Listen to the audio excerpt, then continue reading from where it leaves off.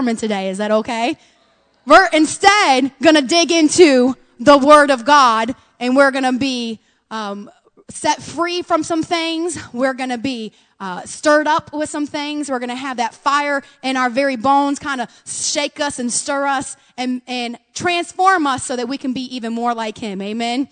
So let's pray together. Heavenly Father, thank you so much for who you are, Lord. Heavenly Father, thank you for the gift of God that is in each one of us, Lord.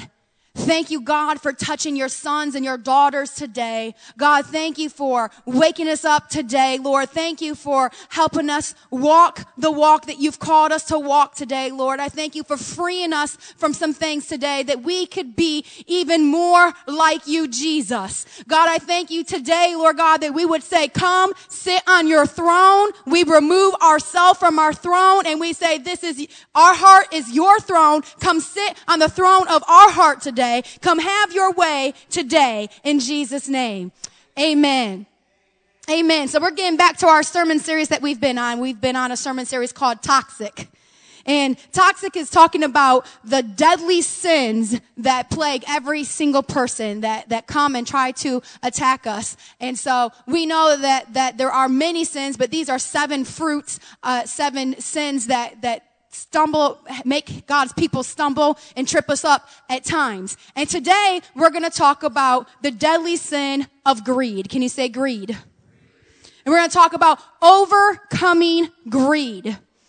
And when I was praying about this and this being Mother's Day, I thought, God, okay, I'm going to be talking about greed on Mother's Day. It's better than gluttony. Amen. Because I know we're going to get our cookouts and going out to our restaurants afterwards. And I was thinking, God, greed. What do you want me to say about greed? And when I think of greed, I think of somebody, who's greedy for money, who wants a whole bunch of money. But God showed me greed is much deeper than just wanting money or lusting after money. Greed is a little more intense. It's a selfish desire for something that's not needed. Greed is selfishness. And now, mothers, we have a natural thing that God gave us to be self-sacrificing when it comes to our children. There's been things that you've seen that have even gone viral of moms picking up cars, supernatural strength to get their toddlers out, and all kinds of crazy things with babies. My husband used to say we had all of our babies would sleep in bed with us up to a certain time. Justice, we're working on that one, but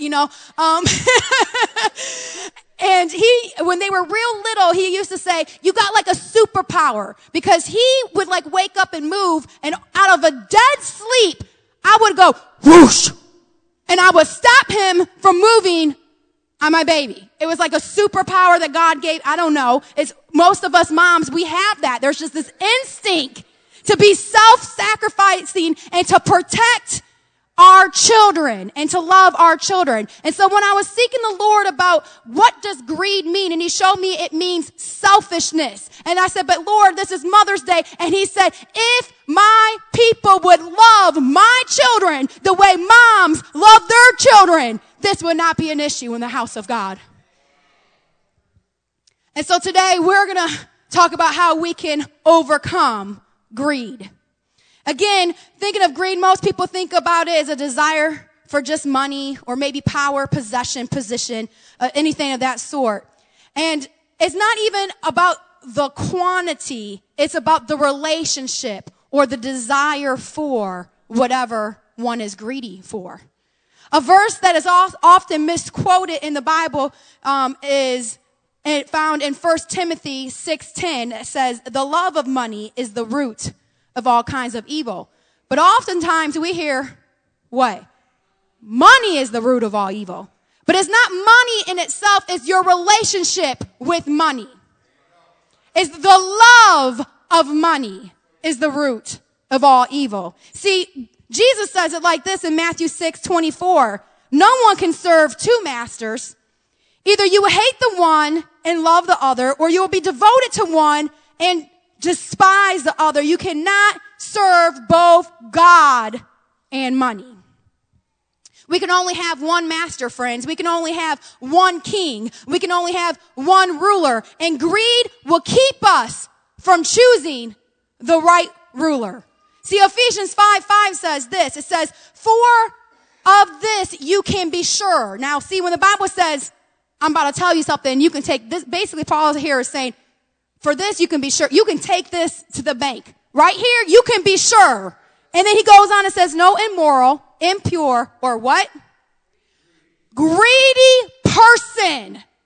Such a person is an idolater, has any inheritance in the kingdom of Christ and of God.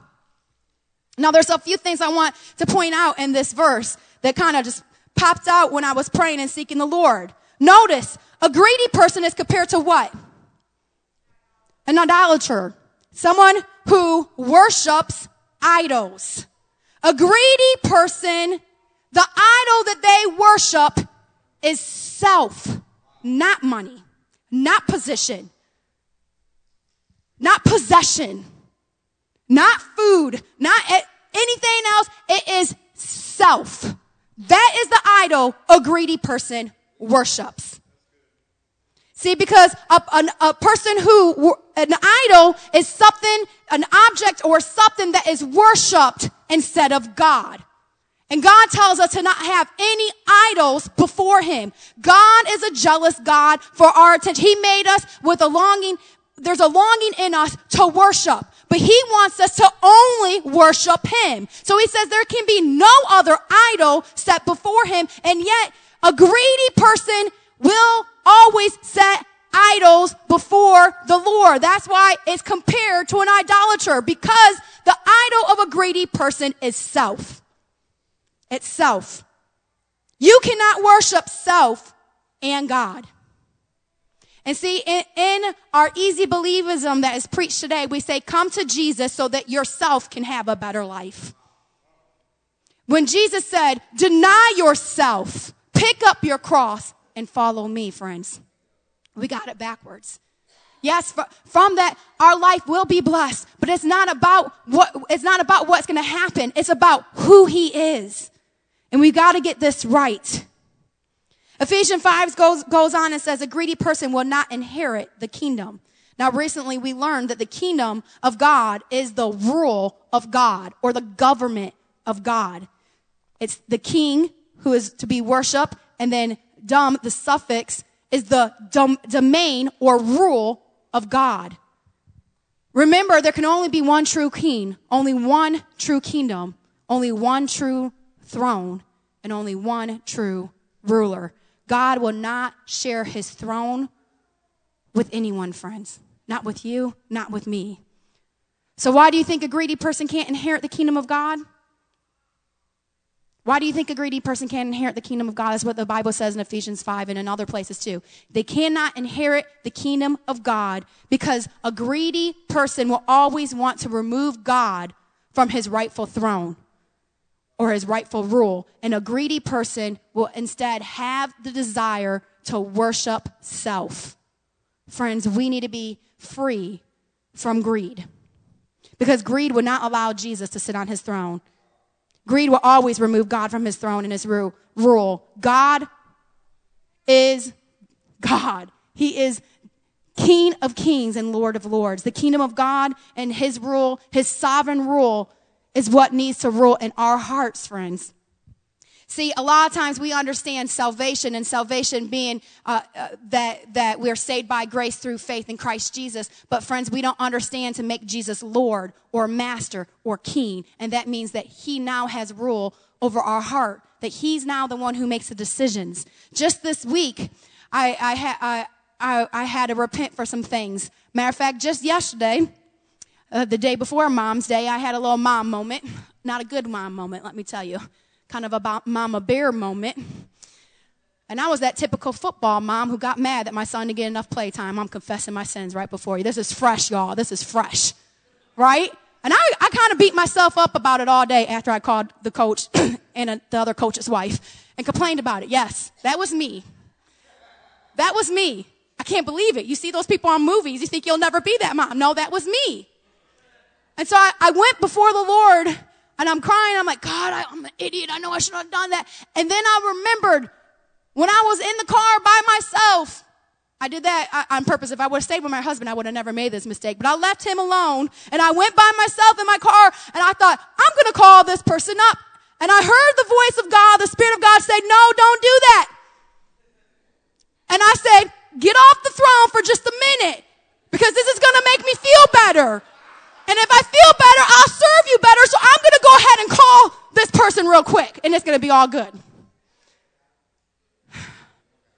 Friends, isn't that what we do, though?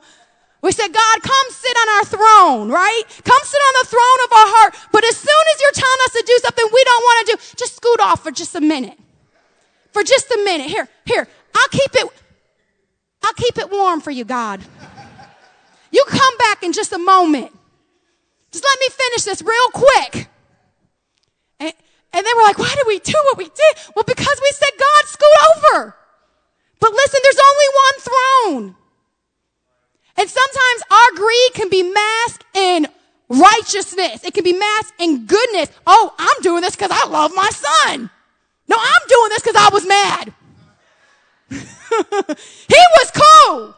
I was mad. Friends, we've got to say, God, no, always, always you sit on your throne. And when we don't do that, friends, it's not that we lose our salvation, but we're born into a new kingdom, and now we need to learn to walk in his government. We need to learn to walk in his rule. We get confused because we focus on the rules, like the 10 Commandments and all the things we need to do, instead of focus on his rule in our heart. You see the difference, friends? We get ourselves all kinds of confused. God doesn't simply want us to be saved. He wants us to take possession of everything that salvation holds. We see this in the Old Testament and the people of Israel. He delivered them from Egypt. He delivered them from their bondage. He saved them from their bondage. But then he said, go take possession of your inheritance. And that's where a lot of us are at. We're saved and we're set free from our old bondage. And now we're born again into a new kingdom and a new rule, except for we do not know how to take possession of all the promises that God has on our life. See, salvation is about profession, right? We confess with our mouth and we believe in our heart that Jesus Christ is Lord and we shall be saved. But see, the kingdom living is about possession. Possession, letting God possess everything in our heart. And then with him, joining him at his work, we now can possess his promises. Do you see the difference there? Greed will keep us from that difference. Greed will keep us at just being a baby Christian forever.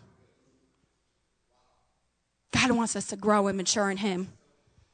God must take full possession of our heart in order for us to take full possession of his promises in our lives. This can only happen when we give up our selfishness and our greed. So we're about to dig in, friends. Ready? Put your seatbelts on. That was just the introductory. Ready? Come on, get it. Here we go. We're in the car. Put it on, right? Put it on. It's time. I didn't see not one person participate. I'm kind of sad. Come on. Thank you, Donnie. Come on. Here we go. Put them on. Snap in. Now we're about to go, okay? We're going to talk about 5 ways to get rid of greed in our heart. And I would not want to disappoint you. So, of course, it's in a what? An acrostic, all right? So, number 1, we need to generously give it all away. Woo! We don't need to just give it all away. We need to be generous about it. Be generous about it. See, if you might remember or recall the account of the rich young ruler, we find that in Mark 10, and it's also in a couple other of the Gospels. And it's this rich young ruler came to Jesus, and it says in verse 21 in Mark 10, it says, Jesus felt a love for him and said to him, one thing you lack. Go and sell all of your possessions and give to the poor, and you will have treasure in heaven, and come, follow me. Now, you see him call other disciples, and he didn't tell everybody to go sell everything and come follow him. But first, he said, this one thing you lack. Okay? And then he goes on, and in verse 22, it says, but these words, he was saddened, and he went away grieving, for he was one who owned much property. Now, scholars have tried to study and find out who is this rich young ruler, and a lot of people believe it was John Mark, the author of Mark, the Gospel of Mark himself. Therefore, that's probably why he left out his name. And it's kind of something you might be, a little embarrassed of. And if we look at Mark's life, we see that Mark got to a place where he did follow Jesus, and he actually went on a missionary journey with Paul and Barnabas. And actually, it's what caused the split here. We're going to go a little deep here. It's what caused the split between Paul and Barnabas, because they had a disagreement over Mark, because Mark left Paul, dissed him, peaced out in the middle of his first missionary journey. And a lot of people believe it was because of the longing to be, taking care of the possessions. He had a lot to manage, a lot of things to take care of. His mom had a church big enough that they were able to have church in their house, okay? So he came from a lot of possession. But finally he did get to the point where he gave it all, away. But yet, friends, sometimes when God says this one thing we lack, and it might be one different thing for all of us, but I believe it comes down to the one thing is the lacking the faith to trust God with whatever he asks us to do. For this rich young ruler, whether it was Mark, like scholars believe, or somebody else, he lacked the faith to give it all to follow God. Friends, whatever it is that's keeping us from trusting God, it's keeping us from trusting that his ways are better than our ways. And not just higher, completely different and better than our ways. It's what's keeping us from being generous and giving it all. Jesus could have had 13 disciples, but this rich young ruler was not willing to sell out for Jesus. Friends, what's holding you back from selling out everything for Jesus? And I don't mean you have to go sell out your house and do this. If God called you to do that and go to a mission field, then yes. But I'm saying, you have to listen to God's voice for your own heart, for your own life, and say, what is it that's keeping me from giving him full reign in my heart, full rule in my heart? And that, friends, we need to give it away. In order to sell out, we have to generously give it all away. See, the early church understood this. In Acts chapter 2, it says they devoted themselves to the apostles' teaching and fellowship and to the breaking of bread and prayer. And everyone was filled with awe of the many wonders and signs performed by the apostles. And it says all believers were together and had everything in what? In common. And then it says they sold property and possession to give to anyone who had need. Every day they continued to meet in the temple courts. They broke bread in their homes and ate together with glad and sincere hearts, praising God and enjoying favor of all people. And the Lord added to their numbers daily all those who were being saved. Friends, the early church got this. They got sell out to Jesus, whatever he asks. If it's sell your property, we're going to sell our property. If it's give up a relationship or give up a friendship that's holding you back or give up an addiction, they're willing to do it to follow Jesus. And yet today, we don't want to generously give the Lord all of our heart. Instead, we want to say, come make us a better person. We're going to add you to what we're already doing. When God is saying, no, I want to make you a whole new creation, brand new. But you got to be willing to sell out. A generous person is a selfless person. It's essentially giving yourself away. Someone who's willing to give themselves away. If you want to overcome greed, you must be generous. But you also must, we're at the R, we must repent from the heart. Luke 11:39 says this, then the Lord said to him, now then, you Pharisees clean the outside of the cup and dish, but inside you're full of what? Greed and wickedness. Interesting choice of words. This is God, all-knowing, all-powerful God here in the flesh, Emmanuel, Jesus saying to the religious leaders of the day. He wasn't saying, oh, you're so full of addiction, you're out there smoking that pipe, or you're so full of adultery, you're cheating on your wives. No, they kept the law, but yet they were still full of what? Greed and wickedness. Why? Because greed is self. It's full of, I'm doing these good things for the good work's sake so that myself can look holy instead of making God who he is, holy and beautiful and majestic. Have we been greedy? Maybe we've been greedy with our time. Maybe we've been greedy with what we call in America, what we call it? Me time. You never heard of that? How many of us have said it? Me time. I have my me time, so much so that my children have named my bedroom the woman cave. When mom goes to her bedroom, don't mess with her. It's the woman cave. What you doing today, Mom? I'm going to the woman cave. Oh, man, the Lord convicted me. There was a time, and it's okay for me because I even get my sermons together up there and have time with the Lord up there in my alone time. And it's okay to have that when it's, I'm not saying that you can't ever have time. But when we idolize our me time and we put our me time into a place where we're greedy with it, man, we got to be careful. Maybe we're greedy with our finances. We haven't given our tithes or our offerings. I've had people say, oh, well, tithe is Old Testament. We're not underneath the law. Well, New Testament said they gave everything. So if we have a hard time giving 10%, how are we going to give everything? Go ahead if you're underneath the new covenant and be my guest. Show me how to do it because I sometimes struggle with giving the 10% I know that we give like 15% or something like that now. And I sometimes struggle with that. And when God says, give this last bit, sometimes I don't want to because I'm thinking of what I want. So go ahead and show me your new covenant revelation, right? But instead, we make that as an excuse so that we don't have to give it even 10%. Come on, church. I know we get quiet when we talk about finances, but you know what it is? Pastor Keith used to say, your checkbook just shows a way to your heart. See, I think a lot of times we don't realize that we need to go to the deep parts of our heart and repent of greed because it's selfishness and we can see it stemming back. There's a picture up here that I have of 2 children right here. Greed. From the get, y'all. If I had more time, I wanted to look at this picture that I have of Jubilee and Jordan fighting over a bag of food. I took a picture of it. Now, I will say this. We staged that picture for this presentation that Jubilee had last year, but I thought it would still be cute, but I didn't have time. So we got that off the internet. But how many of us have seen that in our own home to a degree, one degree or another? Kids fighting over something, right? Whether it's food, toys, video game time, whatever it is. Because greed it's something that we early on had to fight. We call it, as moms, stop being stingy. Right? But that really is just the fruit of greed, which is just the fruit of selfishness. Come on, church. Is someone getting this today?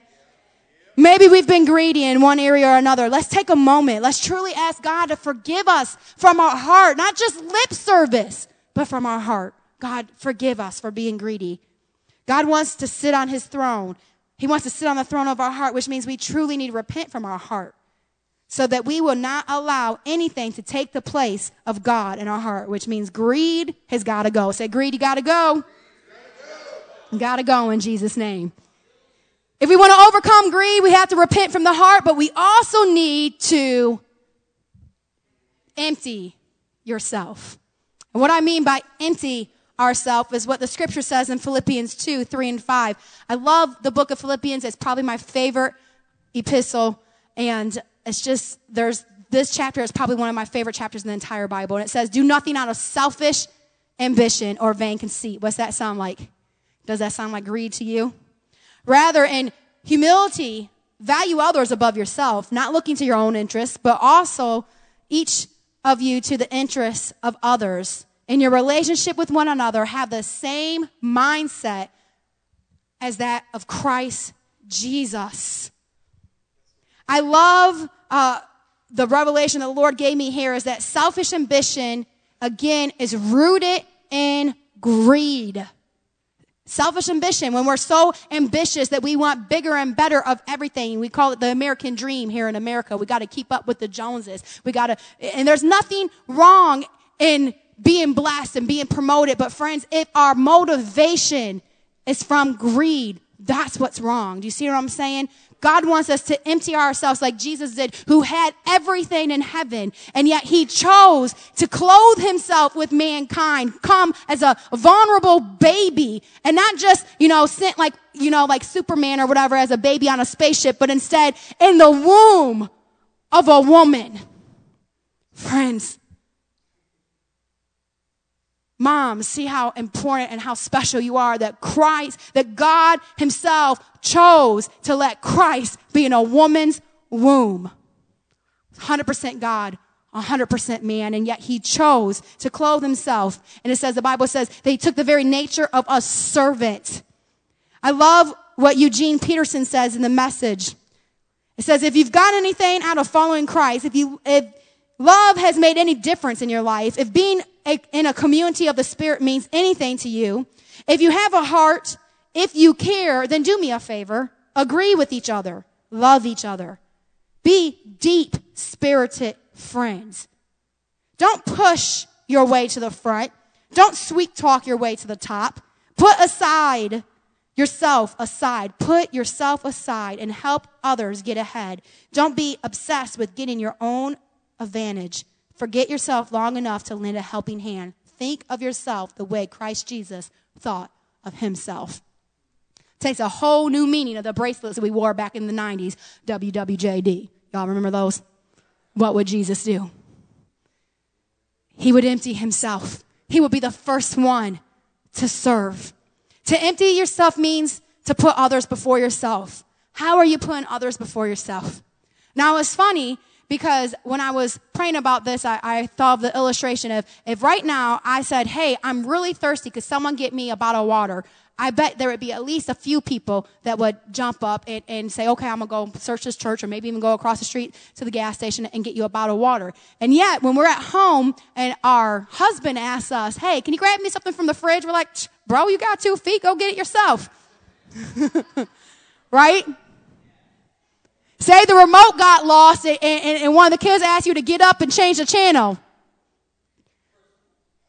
Or to pick something up. I've used this number. Y'all closer to the ground. Bend down and get it yourself. Oh, man, it's easy to serve someone who we don't live with. And it's hard sometimes to serve those that God puts us in the closest community with. Friends, when we empty ourselves, it starts at home. It starts pouring into our children and pouring into our marriage. Serving others is a great way of emptying ourselves. Go out of your way today to serve someone that you love, someone you're close to. Do something that you don't like to do for someone you love. Maybe rub someone's feet. Man, I don't like rubbing nobody's feet. I just don't. Maybe it's doing laundry for somebody else. You know, whatever it is. Emptying the dishwasher when it's not your turn. Come on. And not just because it's Mother's Day, kids. Serving others is a great way of emptying ourselves. If you want to overcome greed, we must empty ourselves. But we also have to understand the kingdom economy. I want to talk a little bit about the kingdom economy because it's so different than what we have here in America. This is an American economy. We might even understand a Western world economy, you know, supply and demand, different things that we might have an understanding of. But the kingdom economy is different. See, in order to go up in the kingdom economy, we must first go down. Right? Jesus said, if you want to be exalted, you have to what? Humble yourself. The kingdom economy is so different than what we have here. Okay, it's work hard and get blessed. The kingdom economy is get low, get really, really low, and God will lift you up and he will bless you. See, Jesus illustrates it this way in Matthew 18:4. He says, whoever then humbles himself as this child, he is the greatest in the kingdom of heaven. I'm like, okay, God, why a child? What do children have that you're saying that we have to humble ourselves like a child? What do they have that we kind of lose the understanding once we're an adult? Well, see, children, they understand living underneath a rule. We have rebellious children. Yes, I understand that. But for the most part, especially you get them at a good age, 5, 6, 7, man, they understand what it means to live underneath your household rules. This is something we don't do in our house. And they understand, they have an understanding that they're not the boss. That they're not the one making the decisions. They have also a trusting nature that they just have to. They have to trust their parents in order to live. And yet, we lose that as an adult, and because as we grow, we become more self-dependent instead of God-dependent. And God wants us to be God-dependent. He wants us to say, God, you're the ruler. And even in the little decisions, When I'm in the car, going to Starbucks, when I probably should have only ordered a small and I ordered a venti. Go in the car, going to Starbucks, when I probably should have listened to the Holy Spirit who said, no, you don't need a call, and I made the phone call anyway. I'm like, God, I'm warming up the seat for you. I'm warming up your throne. You can have it back in a minute, right? Listen, friends, in kingdom economy, we have to go low. We have to humble ourselves. We're no longer the man. We're no longer the woman. Instead, we need to be like the child, like the youngest. We have to trust like that. Luke 22:25, the disciples, and they over and over argued who was going to be the greatest, who's going to be the greatest, who's going to be the best disciple, who's going to be the greatest. Not only did they argue, they even got their parents into it. I think James and John had a mama like me. I mean, they were called sons of thunder. I think they had a mama like me, because that mama was like, listen, I'm going to go to the coach Jesus, and I'm going to be like, hey, Coach Jesus, which one of my sons is going to sit next to you? Who's getting the most game time? In other words, right? I kind of can relate to that mom. But Jesus said this. He said to them, the kings of the Gentiles lord it over them, and those who have authority over them are called benefactors. But it is not that way with you. But the one who is the greatest among you must become like the youngest, and the leader like the servant. Whew. God's economy, friends, the kingdom economy is a lot different than our economy. It's not about being the CEO or having the most letters behind your name, all right? The most degrees behind your name. It's not about what your position and how much money you make. It's about how much we are willing to get down low and say, God, you rule, I don't. You lead, I follow. I'm the servant. You're my master. And not just in our view of God, but how we treat one another. How we treat one another. God, let us live according to the rules of your economy and not our own. Amen. Greed will keep our eyes on self, and it will keep us from trusting and serving God and serving his people. In God's economy, we must go down to go up. To overcome greed, we must have the kingdom economics, but we also must realize the dominion belongs to God. Greed wants us to keep control. We want to be in control. The Lord showed me one time the only kind of control that is good in the Bible, because all control other than the one that he showed me is good, is witchcraft. Any kind of control in the Bible is considered witchcraft. Okay? When you try to control somebody else, that's considered witchcraft. Husbands, when you try to control your wife and use verses against her, like submit woman, it's witchcraft. Wives, when we try to manipulate and say and get our own way, it's witchcraft. It's control outside of what God has called us. There's only one control in the Bible that is godly control. Do you know what that is? Self-control. Look at my scholars on the front row. Self-control is the only control in the Bible. As a matter of fact, it's called one of the fruits of the Spirit, and it's actually the last fruit of the Spirit. Love is the first, right? Love, joy, peace, patience, it goes on. And the last is self-control. I like to look at those as bookends. It's funny how my children, I call my oldest and youngest bookends. They have more in common, my oldest and youngest. My oldest is about to be 13. My youngest is about to be 5. They have more in common than any of my other kids. So much so, same kind of spirited attitude. I'm like, Lord, they're bookends. Well, I think that love and self-control are bookends of the fruit of the Spirit. You need them to hold everything else together. You need love to operate in all the other ones, and you need self-control to keep it going, because it's easy to start something but not finish it, right? But listen, it's still the fruit of what? The Spirit. So even self-control is still relying on the Spirit of God. Do you have that understanding? Even self-control, we can't get it by self. We still need the Spirit of God even for self-control. I hope someone's getting that in here today besides just me. See, greed wants us to keep control. When we let go of that control, we allow God to have dominion over our lives.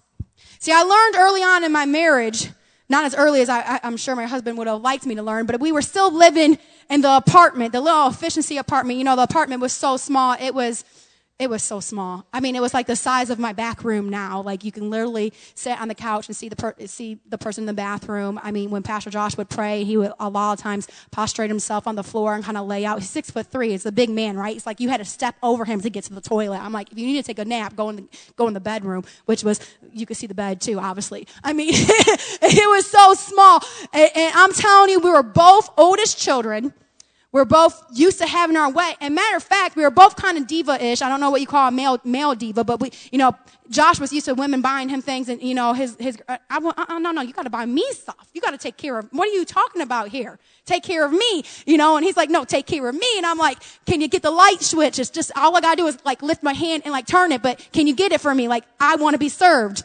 And he's like, I want to be served, and it just wasn't working out well for us. I mean, we fought over everything. Friends, there's hope. I mean, everything. What channel to turn on when we got in the car. If the window should be, we never, and still don't have the same temperature, man. I'm hot, he's cold, I'm hot, always. I'm like, roll the windows down. No, my hair's blowing. Roll the windows up. No, it's too hot. I mean, it was fighting over everything. Everything. All the time. And the Lord brought me to James chapter 4. He brought me to James chapter 4, verses 1 and 3, and for a time I actually had this memorized. I put it right on my little mirror that I can't even believe I squeezed that dresser in that little tiny bedroom. I mean, like, I was much skinnier back then. I probably couldn't even fit in that bedroom now. And I was, I would read that scripture, literally like read that scripture every day and meditate on it, and it says this: what causes fights and quarrels among you? Do they come from your desires to battle within? Or don't they come from your desires to battle within? You desire, but you do not have, so you kill, you covet because you cannot get what you want. So you quarrel and fight. Sounds like greed to me, doesn't it? You do not have because you do not ask God, and when you ask, you do not receive because you ask with what? Wrong motive, so that you may spend what you get on your own pleasures. Again, what is greed? It's an intense desire for selfishness of whatever you want, your own pleasures. The Lord said, Joy, I want you to fight, not to fight. But I'm like, God, but I want him to get right. Can you help him be a better husband? Praying from my selfish motives. Can you help him serve a sister every once in a while? Praying from selfish motives. And God said, you cannot change him. You can only change you. Oh. Self-control. You can only change you. So I had to learn to bite my lip. Friends, I'm like third generation big mouth woman in my family. You know what I'm saying? Like, we don't bite our lip. My mom said, you were born in a free country. You say what you want to say. That's how she taught me. And God's saying, listen, you got freedom in me. And because you have freedom in me, you need to learn to operate in self-control and bite your lip. Bite your tongue. It's the strongest muscle in your body. It will not hurt you. Go ahead and bite it. And so we had times, and listen, we would call Pastor Keith up. I would call him up in the middle of the fight, like, Pastor Keith, we're fighting again, man. Can we come over? I wanted to be right. I was like, but we're pastors already. We're on staff. We're children's pastors. We got to look right. We got to be right. We got to pretend like we have it together. No, we don't. We don't have it together.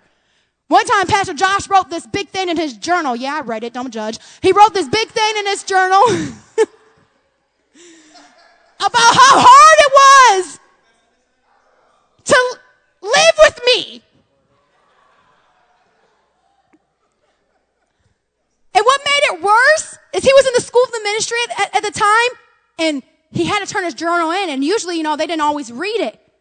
But on that day, they happened to read it and wrote a little encouraging, no, it's going to get better. I'm like, oh my gosh, my husband hates living with me because I'm so selfish. That the school ministry director had to say, listen, son, it's going to get better. I had to learn to fight, not to fight. I had to learn that greed and selfishness, me wanting my own way, that's being greedy, friends. It was not allowing God to rule in my life. It was not giving him dominion in my heart. Because when I give dominion to my heart, it's my pleasure to serve my husband. It's my pleasure to wake up before him when I can and actually make tea and an egg sandwich and bring it to him. It's my pleasure to serve him now. It's my pleasure to pick up his paper and his socks and his, cup and put it up. Now, I don't always have the best attitude about it, but when I'm walking in the Spirit of God, I do, because it's my pleasure, because I get an opportunity to serve my husband, which makes me more like Christ. How's that so? Because Christ went to his disciples on the very last day that he was with them. And he said, take off your sandals, y'all. Take them off. And he got down on his knees. And he began to wash the feet. Now, Peter, my boy, I love me some Peter. It's my brother from another mother, man. I love him, right? Peter said, well, no, Jesus. I need to wash your feet. And Jesus said, listen, if I don't wash your feet, you can't have any part of me. And then Peter, being extreme, love him. He said, oh, well, then you know what? You might as well just give me a shower. And Jesus says, listen, if the man is clean, you just got to wash his feet, right? And I think this is where we're at. We were talking about this. My dad and I were talking about this week during our different conferences that we had. And I believe a lot of us at Vision Ministries, we're clean. God is saying, man, I've called you. I've chosen you. You're saved. You don't have to doubt that. But there might be some dust that you need to shake from your feet. There might be some cleaning. There might be some areas in your life, and greed might be one of those that you have to repent from and that you have to, again, give over so that God can have dominion. Because we can't walk according to the way he's walking if we are bound with greed, friends. Let's let God have dominion in our life. Let's say, God, you're going to rule. You're going to rule. Proverbs 28:25, the scripture I want to close with, and band worship team, if you can come up. Or actually, yeah, we got something special. Pastor Joshua is going to be doing something here. Proverbs 28:25, it says, the greedy stir up conflict. Where they stir up? Why was Pastor Joy fighting all the time? Greedy. But those who trust in the Lord will prosper. Friends, I want to say this to you. I'm not saying this to boast in myself and to boast into my husband, but in 15 years of marriage, I'm telling you, we have a special marriage, and it's not because I'm special. It's not because Pastor Josh is special. It's because we love God so much that it makes us love one another more.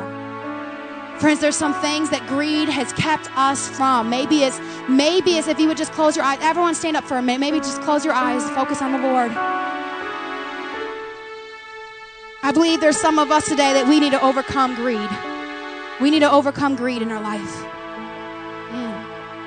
There's some of us in here today that have dealt with greed in the place that you've idolized yourself. You've made sure that you're taking care of number one, and number one is you, and God wants you to repent of that. If that's you today, would you raise your hands? Would you raise your hand? Thank you, thank you, thank you, thank you, thank you. Put your hand on down. I believe there are some of you today that word is for you. Like Peter, he said, but God, wash all of me. Wash all of me. And God saying, no, it's just your feet. You just need to shake some dust from your feet. Some of you have had some things that you've gone through, some discouragement, some things that you can't get out of your mind, words that you can't get out of your mind. Maybe someone spoke something, or maybe you can't forgive yourself. There's some things that you got to let go of. You got to shake that dust right off your feet. If that's you today, and you know you need to get rid of some things that's been kind of holding your walk down, can you raise your hand for the Lord?